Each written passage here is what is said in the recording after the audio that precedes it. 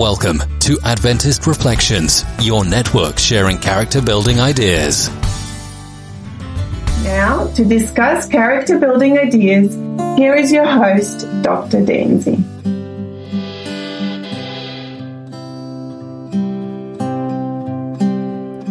Hi family, welcome back to the Adventist Reflections podcast, your podcast. Today's reflections are titled Education in Arts and Science.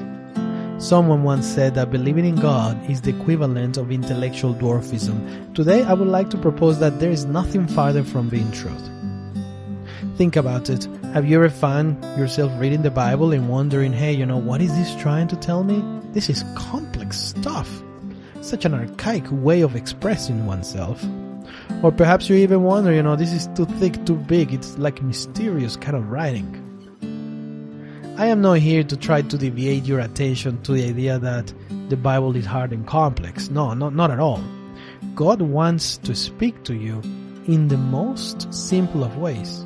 However, the Bible is far from being intellectually dwarfing anybody.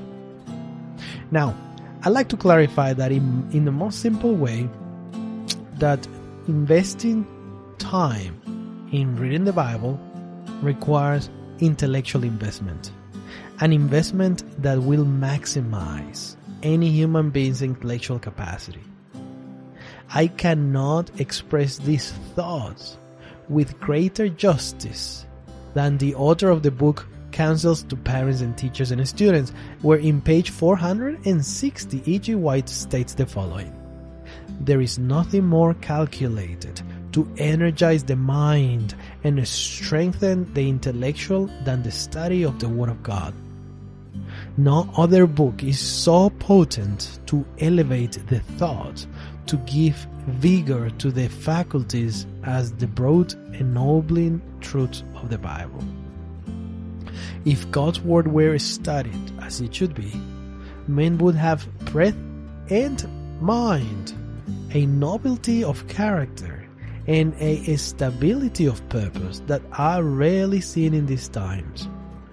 The search for truth will reward the seeker at every turn, and each discovery will open up richer fields of investigation.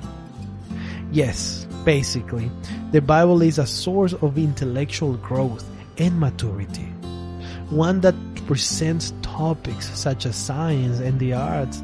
At the core of it, from the beginning, we have God's miracle of life, creating the earth, the heavens and the earth, and all that in them is. Reflect with me.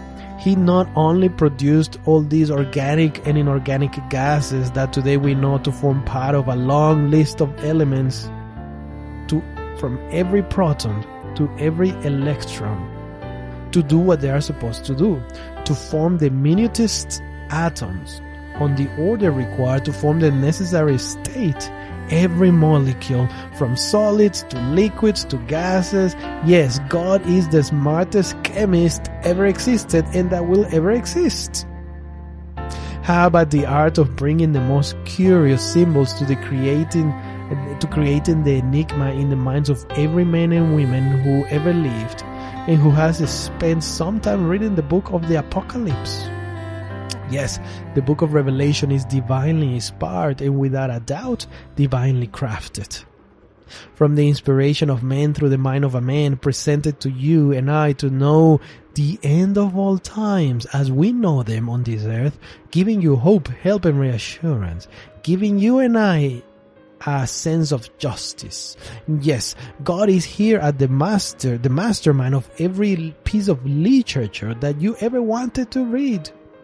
But also, He is the healer of the mind, giving a balanced view between hope and mercy, between justice and judgment.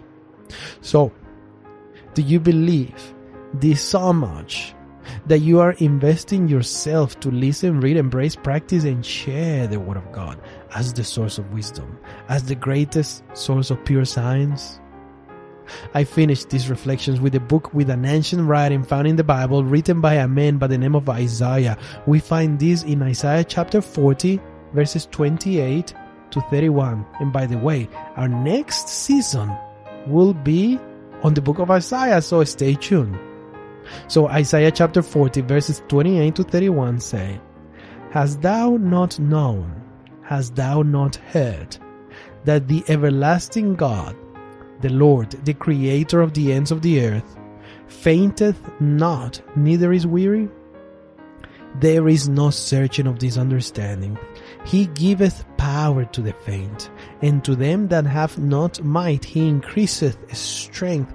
Even the youth shall faint and be weary, and the young men shall utterly fall indeed. But they that wait upon the Lord shall renew their strength. They shall mount up with wings as eagles. They shall run and not be weary, and they shall walk and not faint. Today I invite you so that every faculty, every attribute with which the Creator has endowed you be employed for His glory and for the uplifting of the people around us.